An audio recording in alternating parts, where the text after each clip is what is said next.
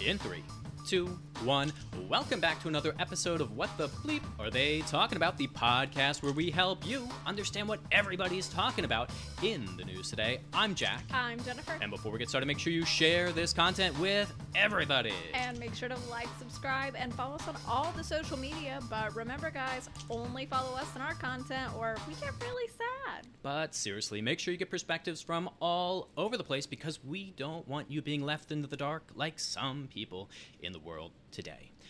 And Jennifer, on today's podcast, we're going to be doing something extra special that we've started doing to help people not be quite so in the dark. We are going to be interviewing a political candidate from Florida District number 26, which is all the way at the bottom of Florida, covering much of the Everglades, South Miami, and the Florida Keys. This candidate, a progressive Democrat, is running against Republican Representative and former twice-elected mayor of Miami-Dade County, Carlos Gimenez, who recently came into office in January of 2021. So he's a newbie. Yeah. This candidate has lived most of his life in Miami, except for when he lived up in the tri-state area, including Philadelphia, which is near yours truly, this guy. His worldview is shaped by a life of, quote, deep poverty and the struggles that come with it. Juan and his family are no strangers to the hard work and sacrifice needed to overcome seemingly insurmountable economic barriers. His campaign focuses on issues such as Medicare for All, the Green New Deal, forgiving student loans, creating public housing, increasing the federal minimum wage, and focusing on those in need. This candidate is Juan Paredes, and it's a pleasure to have you on the show with us. Welcome. Well, thank you guys for having me. It's really a pleasure, honestly. It's an honor to be on the show, and it's really respectable what you guys do, being able to bring up obscure voices to give them more of a notoriety, more of a status in the broader public, so that way they can have the voice out there, because I know how hard after starting my campaign it is to get notarized. So I appreciate both of you guys for having me on. Absolutely. And why don't you tell the voters a little bit about yourself before we get started? Yeah, so I grew up most of my life in Miami. I spent like you said, I spent some time in the tri-state area. I lived in Philadelphia for about a year, and then I've also lived in New Jersey for about 4 years or so. And through my time, I've lived in a cycle of poverty. So there are times where we've had help and we've had luck, which allowed us to not have so much struggle in certain times of my life. But generally, poverty is a cycle. You get into the deepest parts of poverty. You hit a certain barrier of welfare benefits. You lift yourself up more, and then once again, because as you start getting income, welfare benefits start disappearing. You start going back to a cycle of poverty. And it's especially rough for people who don't have any children. Having children actually gives you more benefits from the state. So if you don't have any children, it's especially rough. But it's not something that I think is tolerable for a country of our size and our wealth. There's countries that are much smaller with much less wealth that can provide much more for their citizens. And it's not that we are incapable of doing it. It's that we don't have the political will, because the incentives of the current structure propagate a system and a paradigm that perpetuates this poverty. So that's why I'm running specifically. That sounds great. And we'll get into all of that, and we'll challenge a few of your beliefs along the way. But for the viewers, our interview with Juan will be done in 4 15-minute segments, each exploring who he is, what his political beliefs are, exploring his thoughts on current trending topics, and finally asking him to elaborate on some quotes of his that caught our eye. So, Jennifer has a timer, I have the tough questions, and Juan has the answers. So let's get started. Segment 1. Who are you? Many people paint political parties in a solid shade of red or blue, failing to realize the political spectrum that exists even inside the parties themselves. You mentioned to me that you were politically heterodox, yet you are noted as a progressive by the People's Gauntlet, an organization that vets progressives, and you note on your Ballotpedia that you look up to libertarian socialist Noam Chomsky. So my question to you is, how do you identify, where did you get your political beliefs, and how do you identify for the average voter? So I got my political beliefs in a wide range of thinkers. Noam Chomsky is a major part of that, of course. He speaks several truths of the United States hegemony and and the way that it flexes its power throughout the world to maintain a global system of its creation after World War II. I really liked the analysis of the United States and its politics from Noam Chomsky, but I've also had a lot of influences from thinkers like Adam Smith. I've read The Wealth of Nations from Adam Smith. I've also read David Ricardo's book, as well as Peter Kropotkin. So it's also on the other side as well from that political spectrum. It from when I started getting into politics, it was mostly I would say after Bernie Sanders challenged Hillary Clinton. I've heard of Bernie Sanders before that, but I never expected him to actually run for president, and I've actually, especially not when Hillary Clinton was supposed to be the next coordinated person to be president by the DNC. I never expected him to actually challenge Hillary Clinton, even though there were rumors about it happening a little bit before it happened. So once he did, I looked more into Bernie Sanders, of course, and his integrity inspired me to to get more involved in politics. He was involved in the political arena for in his early 20s, even in the civil rights movement. So his integrity and his determination to change things inspired me to want to do the same. And as I got more into politics, there has been a lot of these labels, a lot of these categories that are around, a lot of these policies, and I wasn't sure exactly what was true, what was not at the very beginning. So um, I started reading more into politics myself. First, I started listening to Noam Chomsky, um, as he was somebody. I don't exactly remember where I found the first video. I think it was a recommendation of some kind for just from my political interests. But after I saw one video of his, it started cascading into a deep dive, and then after that, he mentioned a lot of things that I wasn't sure were true or not. So I started reading more into those things. Eventually led me to certain authors, notably Adam Smith, Peter Kropotkin, which was one of Noam Chomsky's biggest influences as well. David Ricardo, because David Ricardo challenged Adam Smith in certain things, and so did Karl Marx. Also challenged Adam Smith and David Ricardo on a lot of things. So it led me read David Ricardo's book as well. And over time, I just started trying to incorporate the things that I thought made sense from their belief systems, and discard things that I didn't exactly think made sense. Like Adam Smith, Invisible Hand is a good thing for me to use as an example. Even though he mentions it once in his entire book, a lot of people misinterpret it. He's saying that the the the home bias of people who are the masters of capital would lead them to benefit their state more than themselves, as if they were guided by an invisible hand to do so, just because they are partial to where they're from. And clearly, modern times have shown that theory to be wrong. They would more likely benefit themselves, even though it's detrimental to the state.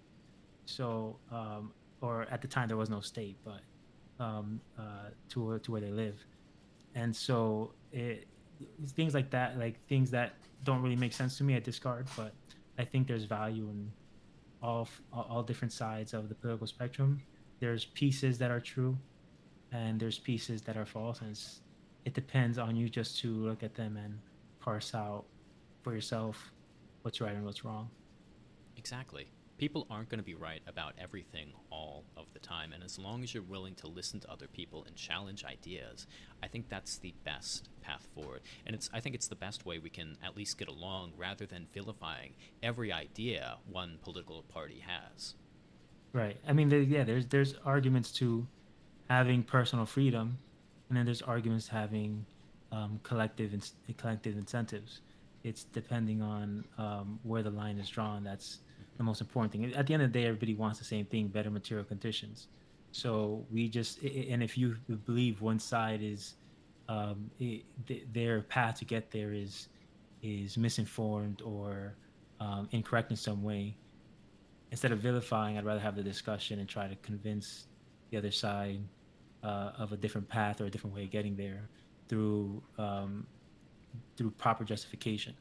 And so I like to think that my belief systems are well justified. So So before moving to the next question, do you think Bernie Sanders has a shot in the 2024 election? I don't, mostly because in his first campaign there was a lot of collusion between Hillary Clinton and the DNC that is undeniable. Donald Brazil has a lot of insight into the ways that they colluded with Hillary Clinton, making sure that that the debates were at certain times, giving her the answers beforehand, stuff like that. That it's not quite conspiratorial. I'm not going to say it's quite conspiratorial as it was rigged specifically for her, but she had a heavy hand, especially with the super delegates. She leaned the scale on her side. And then in the 2020 election, it was more fair. It wasn't quite as Joe Biden didn't have quite as much control over the DNC as Hillary Clinton did. And Bernie Sanders still had struggles. Of course, there was the fear of Donald Trump, but he had struggles communicating why he would be more effective as a president from the aftermath of Donald Trump, and also some troubles with the way he organized his campaign. For example, he didn't seek endorsement from Clyburn in South Carolina, which led to him losing in that state as well, which would have been Joe Biden's state, which would have been great if he won. So there's there showed that he did make some missteps. I'm not saying it's impossible. I'm just saying after losing twice and him having to change the way he does things, it's not impossible. I find it hard to believe that he can succeed in 2024, but at the same time, he's already done a lot to change politics in America permanently in a massive way. So I think he's gained a lot of success. I think his campaign was successful, even if he didn't become president specifically.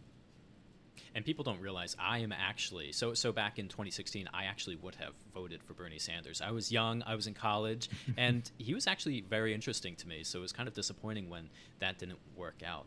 But Yes, moving to our likewise. next question, according to a poll by the Pew Research Center published in November of 2021, progressive Democrats make up only 12% of the Democratic Party and 6% of U.S. voters nationally.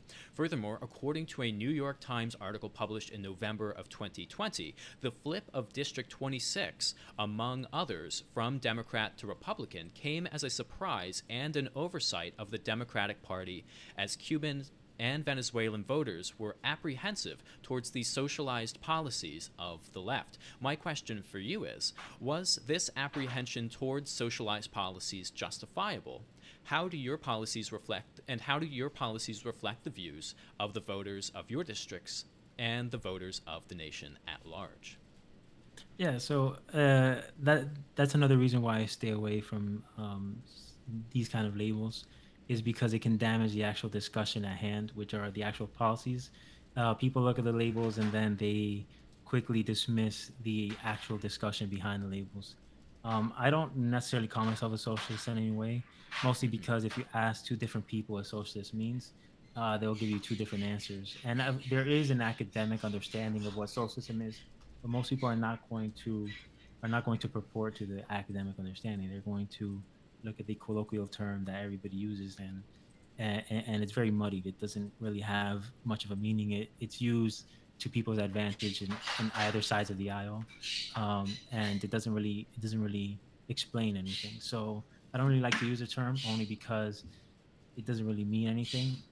What I want are policies that make it so it tackles the direct root of where poverty exists, where it comes from, what generates poverty. My goal is to make it so poverty is either a small issue in the United States or no issue at all, if possible. And we have the technology, we have the resources to make it so we don't normal citizens in the United States, or basically any citizen in the United States, doesn't have to deal with poverty. There are countries that are very close to a situation like that. Finland, for example, um, poverty is something that is rare if it happens at all, and they have welfare benefits, welfare programs that tackle poverty specifically, and we can do it at a much better, much larger scale with our wealth and influence. So if that makes me socialist to some people, fine. If that doesn't make me socialist to other people, that's fine too. But I stay away from those labels specifically because they muddy the waters. They don't let people have the proper discussion. And once you have that discussion, I think a lot of the people that were apprehensive would um, be less apprehensive to vote for that same person. So I have a question further down the line, but I think it's pretty fitting here. Do you think one of the biggest problems we have politically in this country is both factions, the left and the right, they tend to agree on a lot of things, but the problem is they're using different vocabulary. So I understand that when someone uses the term democratic socialist, they don't actually mean that they're a socialist. But to the right, they utilize the old definition, as in socialist meaning government control of resources. Do you think that difference in language that we use is really adding to the political divide in our country? Well, I would say that the right also has a misunderstanding of what socialist means in the, I would say, academic sense of the term as well, in the proper sense of the term. But the left also doesn't use it properly either. So you're correct that they use the same word, but they have different meanings. But I would argue that they're both incorrect.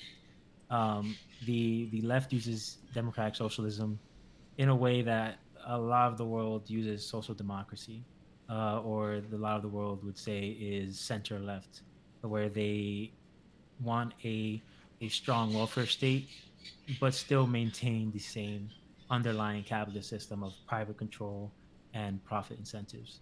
And while a true democratic socialist would want to create a society that the means of production are owned by the people who create the commodities, and how that form takes place can vary wildly.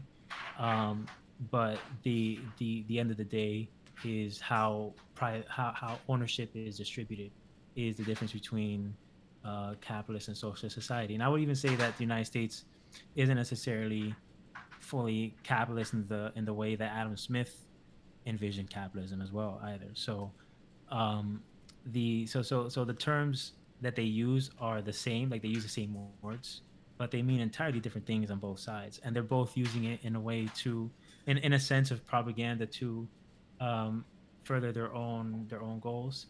But using those terms in that way, at the end of the day, I think is ultimately destructive. I think that if you want to use a term, you should create a new one. If you want to categorize yourself, you shouldn't use democratic socialism that already has a lot of baggage from previous propaganda of years ago that still exists today, and then try to reuse that word for something else. It's just gonna muddy the waters. Yeah, I couldn't agree more, because it's very confusing to people who aren't in the club to know what you mean, and it's really doing a disservice for anyone who is changing the definitions to words that people usually or are used to understanding. So the last Exactly. question in this segment, in a Gallup poll released in October of 2021, American trust in the media was at its lowest since 2016. According to the poll, only 36% of Americans had a great deal or fair amount of trust in the media. My question for you is, where do you get your news? Who do you listen to? And who do you trust? So actually, I get my news from a lot of the same places. I don't necessarily trust any news media at all, honestly. I think they all have their own biases that is inherent to their institution. So CNN is going to purport the news, and then they're going to purport it in a light that is that, or they're going to frame it in a way that furthers their own preconceived notions. And Fox News is more would peddle misinformation more than CNN would. You can see that, for example, with the with the way they speak of COVID and vaccines, they would use misinformation a lot more, which I think is particularly dangerous. But other than not using misinformation, every single news organization is going to frame the discussion in a certain way because it furthers their own paradigm.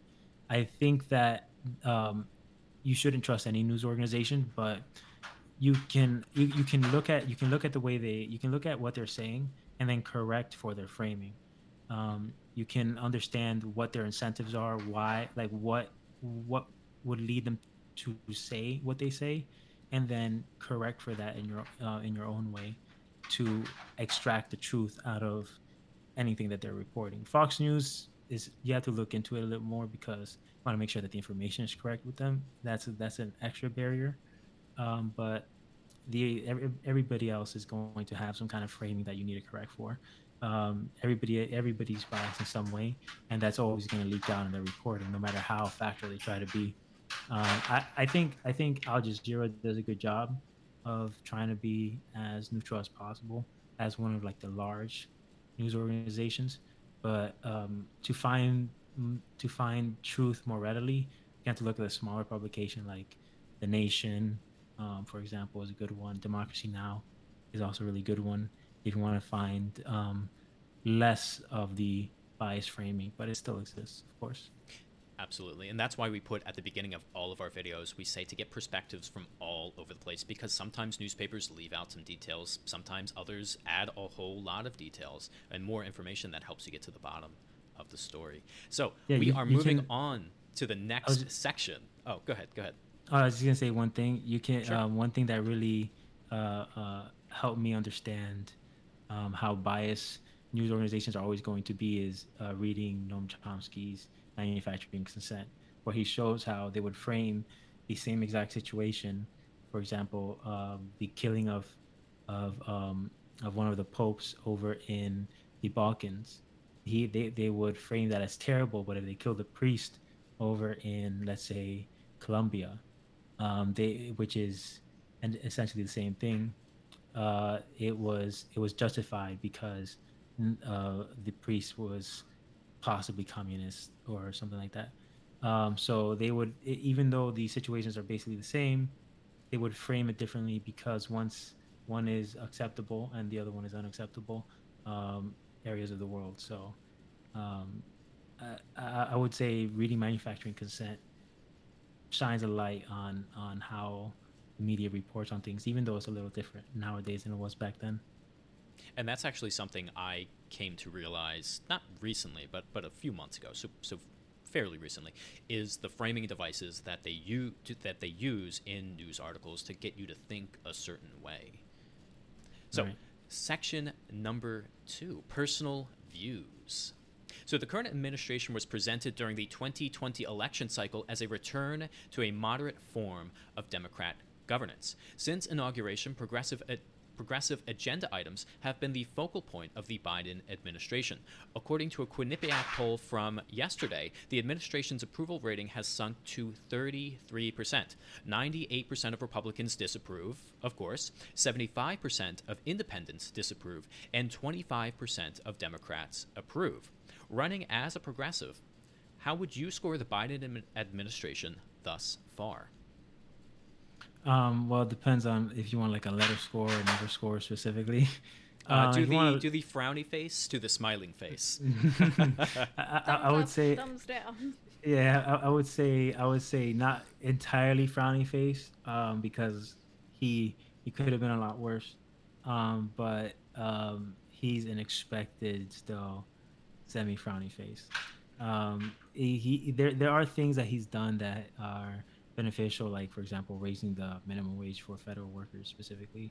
That has been really good, even though he had the opportunity to raise it for everybody by bypassing the Senate parliamentarian.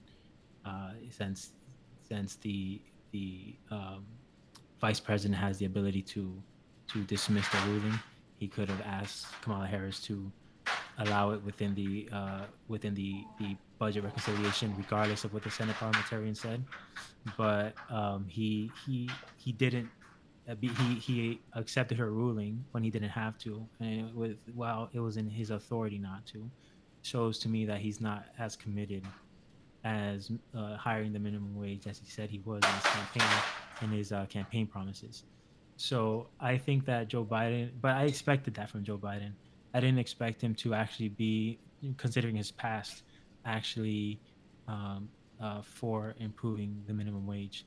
Though I hoped I hoped differently, but I expected him not to be. So it's expected, but it's very much a frowny face. And the fact that he owns both the House and the Senate, even if it's a minor majority, he owns both the House and the Senate after decades of having either maybe one or neither, or almost, or actually more than a decade, and hasn't been several decades just yet. But it's over a decade since we've had control of both, and he's done nothing with it specifically to increase people's material conditions in a large way. And people are going to see that as the Democrats get power, they do nothing with it, and so voting for them again is just futile. And it's gonna incentive it's gonna help Donald Trump get reelected in 2024 if he continues to make it so people's material conditions are improved. But he only has a year left, because if he doesn't do it within the year, it's hard to say if he's gonna maintain the House and the Senate. And then there goes the rest of his administration. So It seemed from my research on you that your view of Biden, and correct me if I'm wrong, that he's not being aggressive enough. yeah, Biden has the ability to maintain the control within the House and Senate.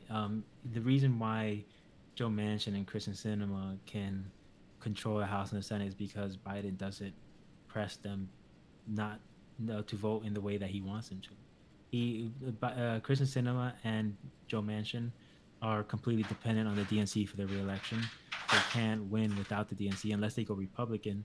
But the Republican establishment isn't very much liked by Republicans either. It's mostly Donald Trump who owns the party at this point.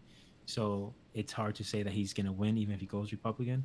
And for him to win as a Democrat, he's completely beholden to the DNC. And there's also a lot of white collar crime that you can threaten them with if they don't purport, because a lot of the stuff is, a lot of that white collar crime is unenforced, putting his children in positions where they're not supposed to be because of nepotism. There was an issue with his daughter and patent rights recently, I believe, with healthcare. I haven't looked too much into that specifically because it's outside of the discussion generally, and also it's not really relevant to the policies that Joe Biden is talking about. Not Joe Biden, Joe Manchin is talking about.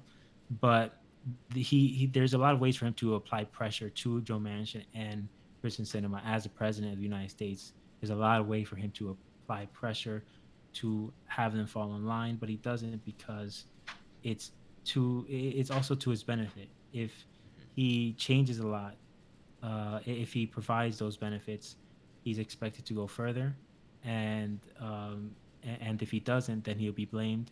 So Joe Manchin could be the scapegoat, and it benefits him in his district. Joe Biden doesn't have to pass those policies and go further, and everybody wins in that scenario.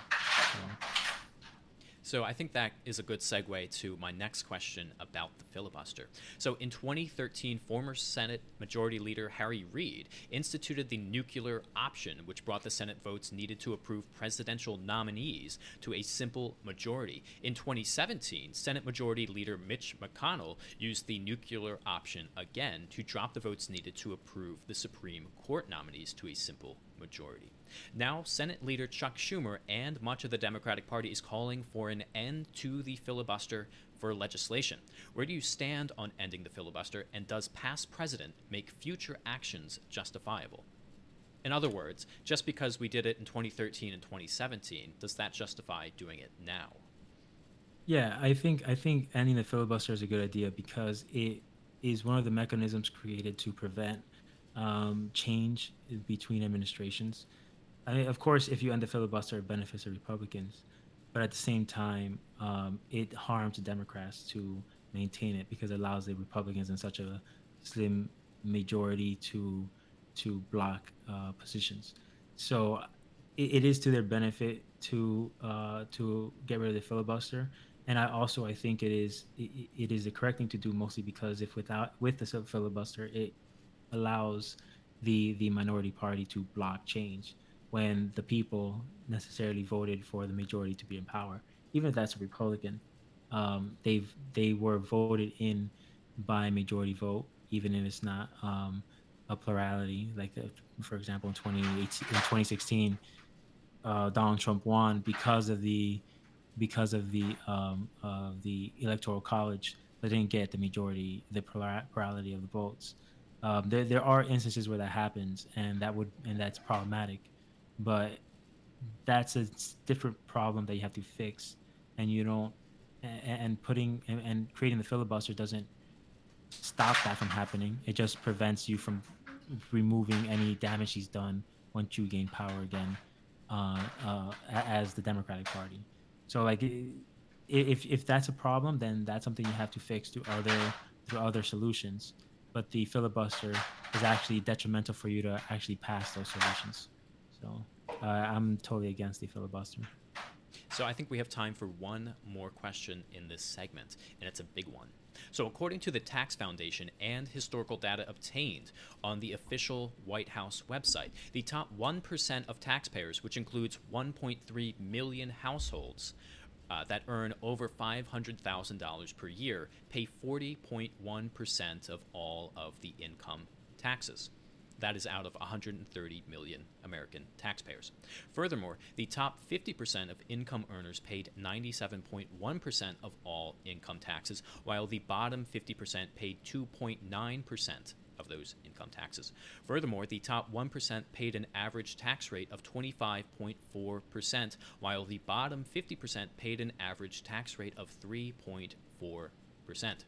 As someone who wants to, quote, redistribute wealth more fairly, explain how the current tax system is unfair, or if you agree that the tax system is fair, do you simply believe that the top 1% should just be paying more on top of what they're already paying?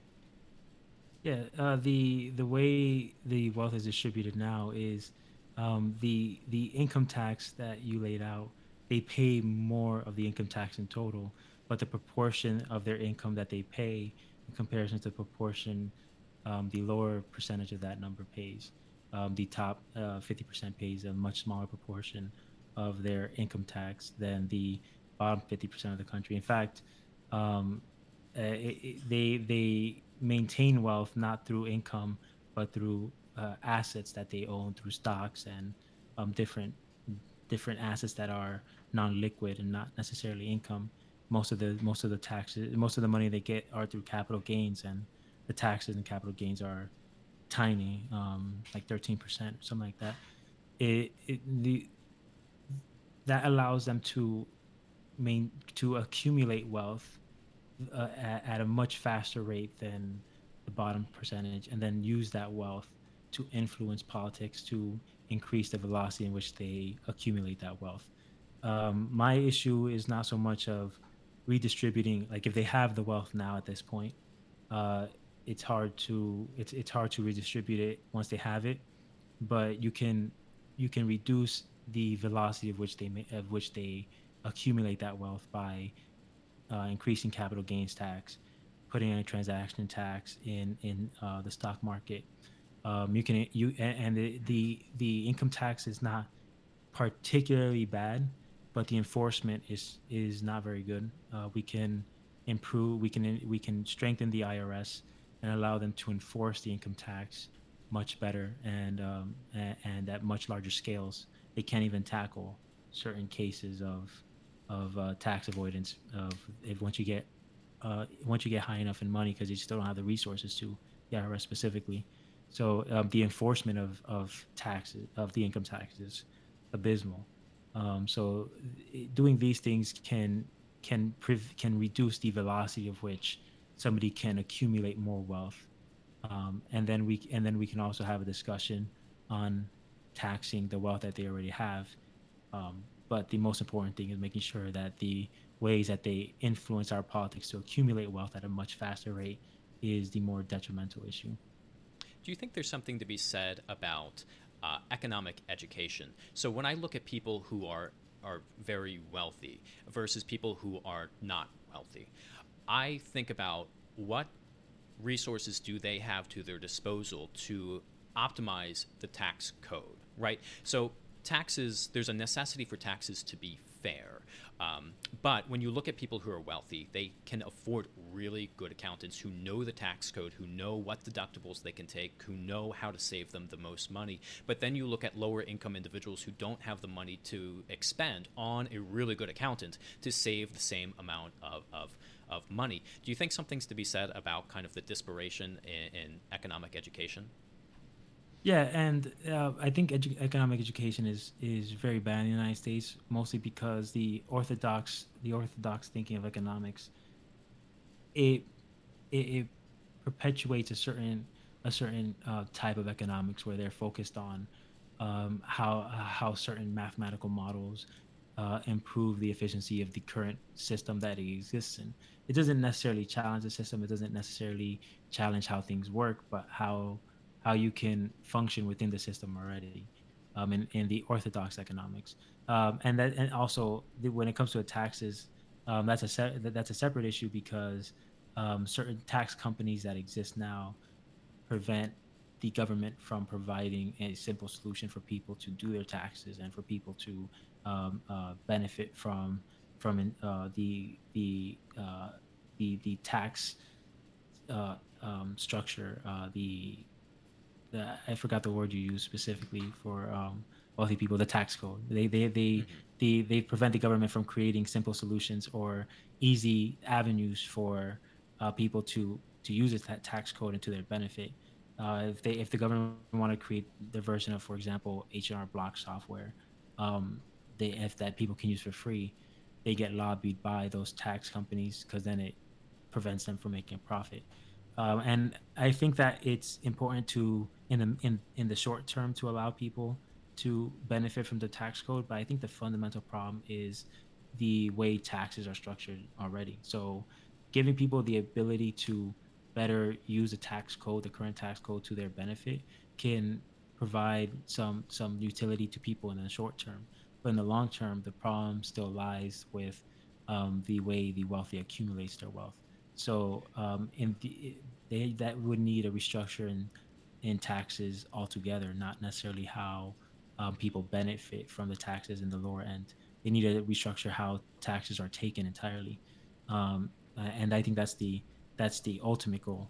But I do agree that the reason why that doesn't get talked about enough is because of a lot of economic illiteracy throughout our country, and I think that's primarily because of the economic orthodox thinking that exists within the United States and how it wants to maintain the current paradigm and actually benefits from people not knowing so much about the economic realities of our country. So And I always talk about this before moving on to the next segment. I always talk about this class that I took in 10th grade. It was a stock class, and it was an elective.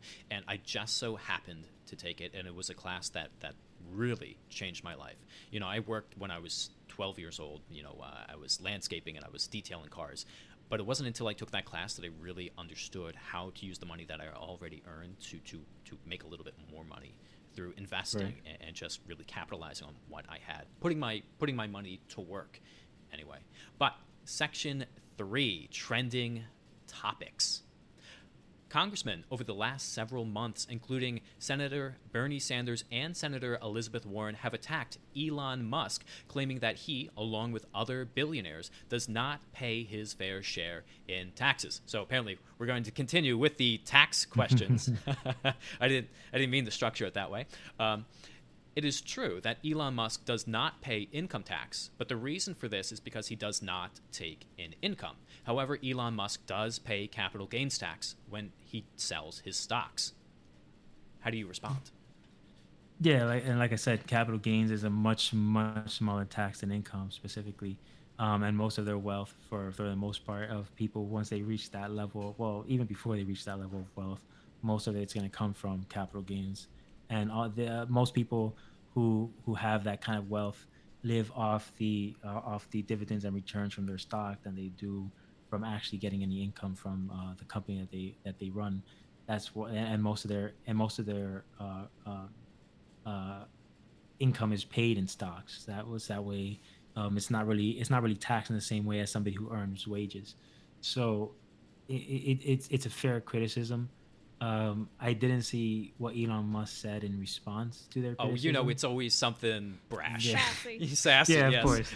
Yeah, and of course it's dismissive because it benefits him, so he's not going to admit to the reality.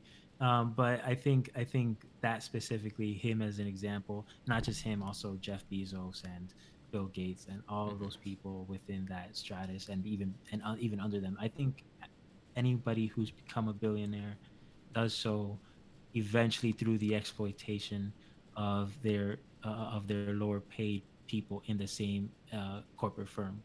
They exploit cheap labor abroad, and they exploit the labor um, from home, and through the combination of that they can become billionaires. There's no way And you can become billionaire through your own specific hard work. You don't work hard 300 times, 5,000 times harder than the lowest paid member. So And so we always bring up Elon Musk because, and maybe let's see if you agree with this or disagree. So it always seems like the senators on the Democratic side are always attacking Elon Musk, and rather than Jeff Bezos as much. They do attack Jeff Bezos and other billionaires, but it seems like they're coming after Elon Musk because he is sassy, and it almost seems like he's not controllable. Would you? What is your thought on that? Um, I would say that the people who attack Elon Musk would also attack Jeff Bezos equally as much. Like Bernie Sanders has attacked Jeff Bezos for the wages that he pays to his workers and increased their wages. Of course, Amazon is no fool, and they found ways to compensate by taking away stock options and different benefits that they've had. But he used the public opinion to force Amazon to increase um, their their employees' wages. He attacks McDonald's all the time for their wages, and they also helped in improving their wages as well. So I think that he would equally attack both Jeff Bezos and Elon Musk. I think that Elon Musk does get attacked more often by centrist Democrats, but not for the same reasons. Generally, it's usually because of something conservative he said or something on about the coronavirus that he said that was misinformation or incorrect. He sets himself up for more attacks because he's more conservative and he says more conservative things. But it's usually if it's centrist Democrats are attacking him on more social issues than necessarily than economic issues. Usually, people who attack him on economic issues would attack him just as much as they would attack Jeff Bezos or anyone else who makes as much wealth as he does. Honestly. So, moving on. So, the Supreme Court on Thursday struck down the Biden administration's vaccine mandate for businesses, while at the same time upholding it for healthcare workers.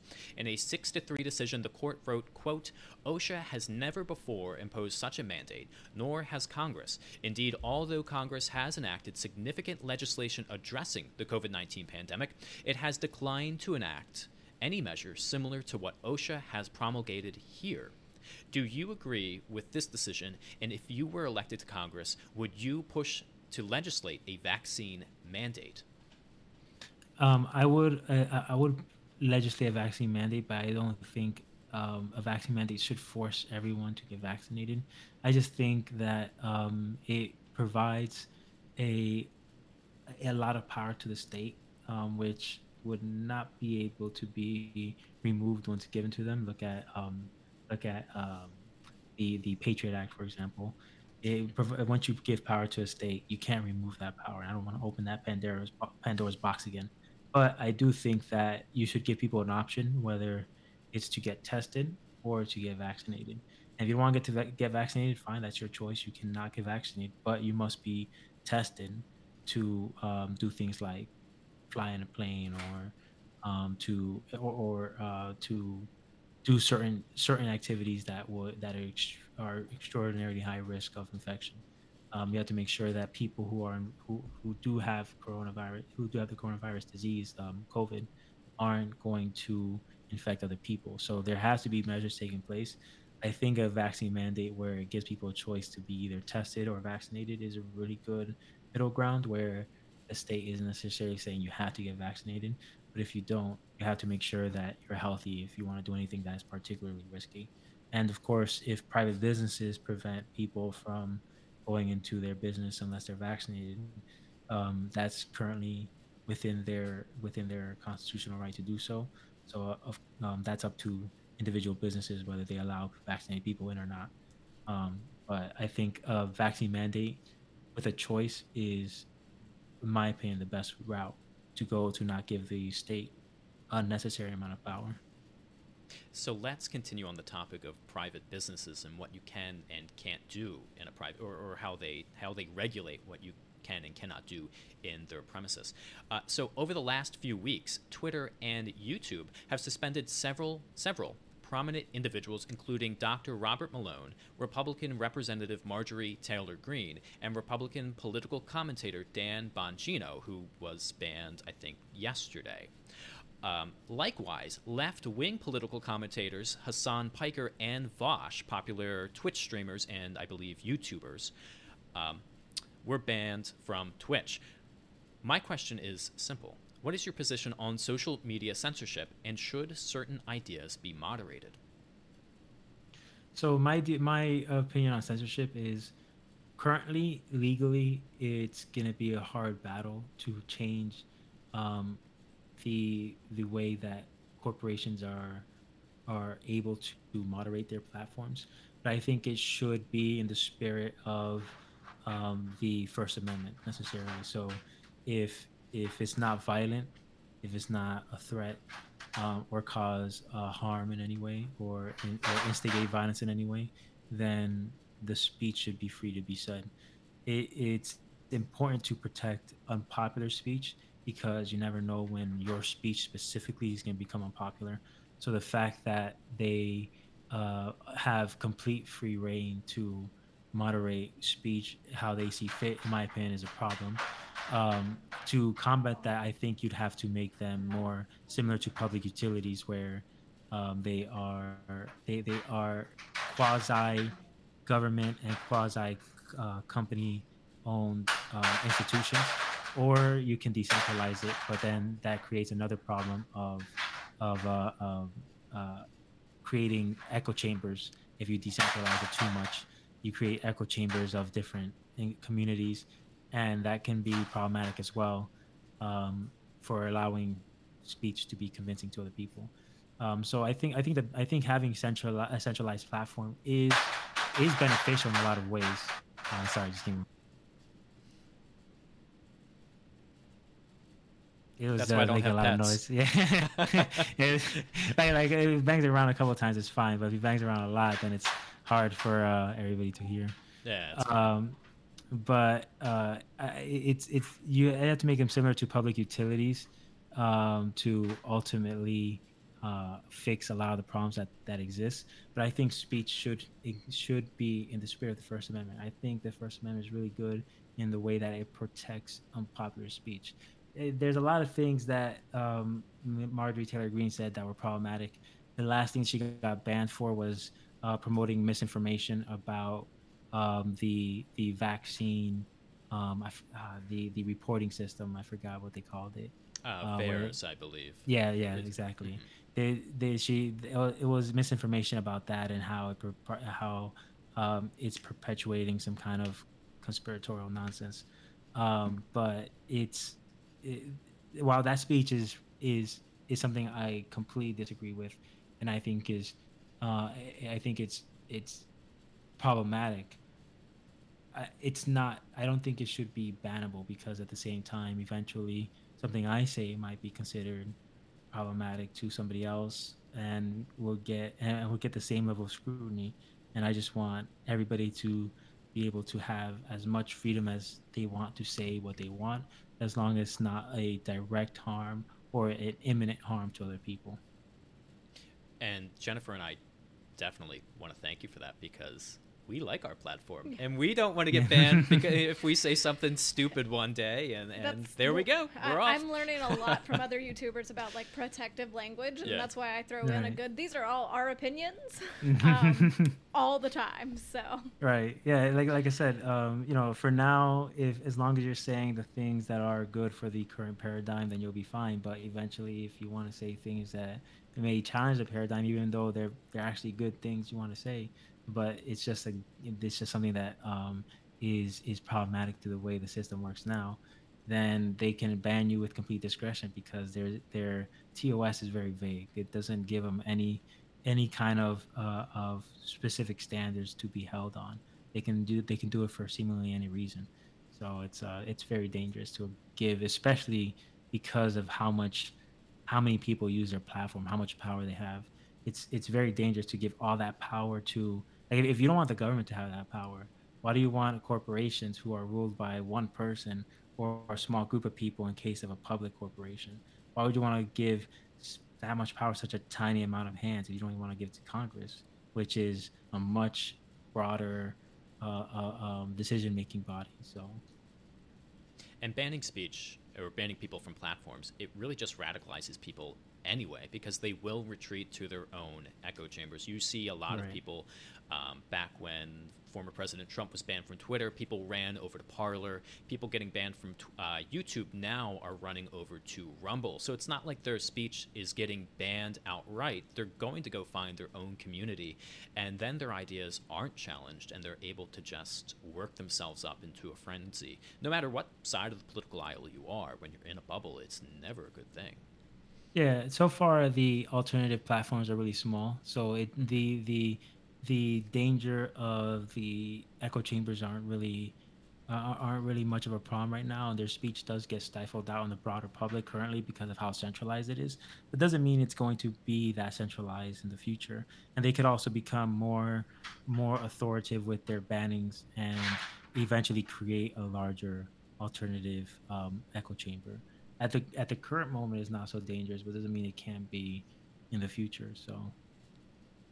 So yeah, I completely agree. Awesome. So we have 10 minutes left, and we're moving on to the final segment. We'll get as many of these questions as we can. So in your Ballotpedia survey, you wrote, quote, so the final segment is explain yourself. So we found some quotes that you wrote on Ballotpedia, on Twitter, whatever. There's nothing crazy. Thank goodness. Thank you for that.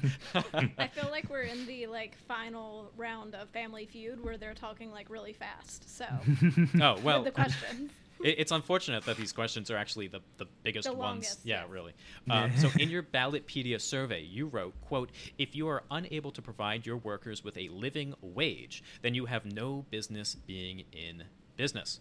Large multinational corporations find success, so this is me talking, large multinational corporations find success in outsourcing jobs to low-wage workers across the globe. Those low-wage workers' those low wages, of course, are often living wages in those countries. Small businesses in the U.S., on the other hand, do not have the capacity to outsource and are thus bound to a federal or state-mandated minimum wage, making it difficult to compete with billion-dollar companies. How do you balance mandating a federal minimum wage while staunchly opposing the super wealthy and supporting the working class American? Yeah, so the best way to do that would eventually, in the long term, tax corporations for using external labor, and especially ones that undercut the wages of current Americans. Currently, in the immediate time, you want to be able to have the state compensate small businesses for now, give them subsidies until they reach a certain size of employment, and then once they reach a certain size of employment, then they should be expected to be able to compete properly with larger corporations. But that's in the immediate. Eventually, you want to make sure that that problem goes away by disincentivizing corporations from using labor from places specifically like China or India, where the wages are purposely brought down specifically because their most of their economy is dependent on aggregate demand. So they want to make sure that they can export as much as possible by bringing their wages down as much as possible. And the this has a long history from the fall of the Bretton Woods in 1942 all the way to the neoliberal order that existed. Sorry, the fall of Bretton Woods in the 1970s and reinstitute from 1942 to 1972, and the institution of the neoliberal order that exists now globally in the global economic sense. And so that has a long history, which I'm not going to go into because for the sake of time.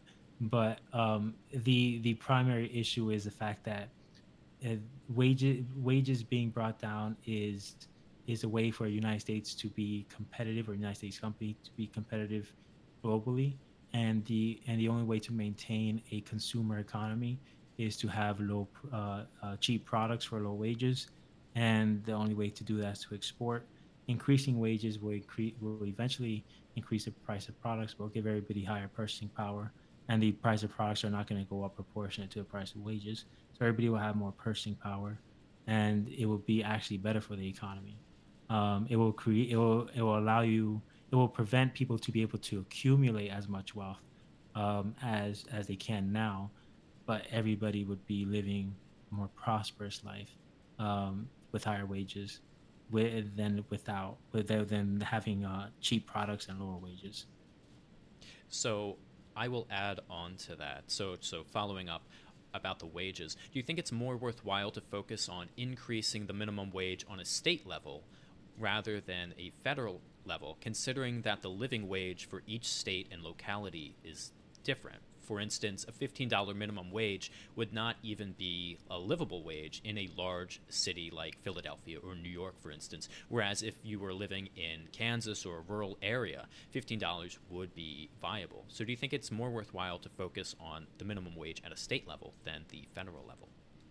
I think you can make adjustments on the state side where you can you can have policies where the state also um, uh, uses its own budget to increase the wages of its specific area. But I think there should be a floor, a baseline where people can't go under.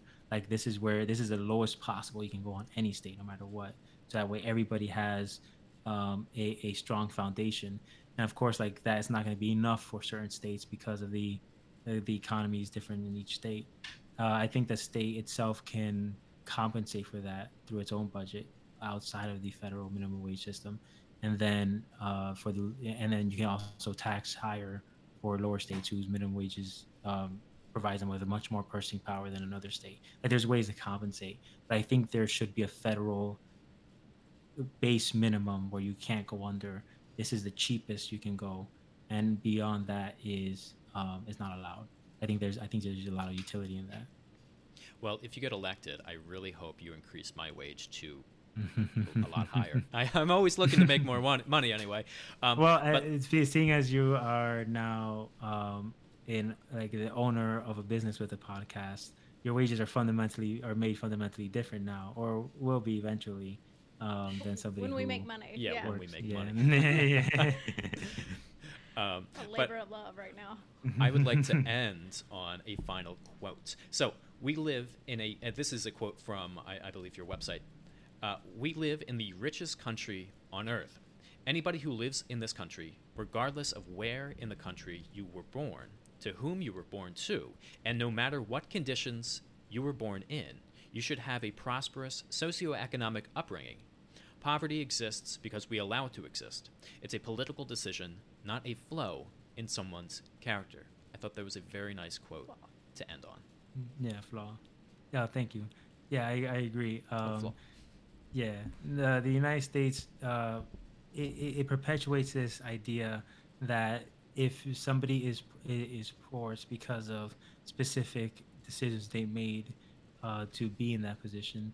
When a lot of times there are institutional forces that encourage the cycle of poverty. For example, the way that the system works as a glass ceiling rather than a strong foundation, where if you make too much money, all of your benefits are completely stripped from you, and then you have to compensate not just for the benefits you lost, but also for the for the you have to make enough money to compensate for the benefits you lost and also to sustain yourself, which is impossible. Eventually, people go back to the flow of poverty. They hit a point where their benefits come back, and then they continue that cycle over and over again. Um, and and the reason why our institutions are set that way is because of political decisions that we've made. So I think that there are there are choices people can make that can prevent them from going into poverty. But for the most part, the problem is the way that our society allows poverty to exist. People make mistakes all the time. People who are wealthy make mistakes all the time. But because they are wealthy, the impact is much less than somebody who exists in that cycle of poverty. I don't think they should be in that cycle because of a couple mistakes when wealthy people make the same mistakes or worse all the time. So Juan, it's been a pleasure having you on the podcast. Tell everyone out there, where can they follow you? Where can they find more information about you and your campaign? Yeah, so everything on my social media is Juan with the number 4 and then Congress. My website is also Juan number 4 Congress. So that's how .com. So you can find me everywhere using that handle. I'm on Instagram and Twitter. Instagram, I don't have a lot up right now. I actually never used social media before running for office. So um, it's a double-edged sword. It's a benefit because it's not like you can dig up anything from my past and clip it and frame it in a very a negative way. Yeah, but there's also a problem that now I have to build up my digital presence from complete scratch. So it's a benefit and a curse at the same time. But everything you can find me on is Juan number 4 Congress. Awesome. And thank you so much for coming on. And thank you for everyone for sticking around, watching this episode. If you have questions, reach out to Juan on his website, on his Instagram, on all of his social media. Ask him questions, and we will see you. Oh, make sure you also follow us on all of our stuff as well. Like, comment, subscribe. Do all the things. All the things. Right. And we will see you in the next one.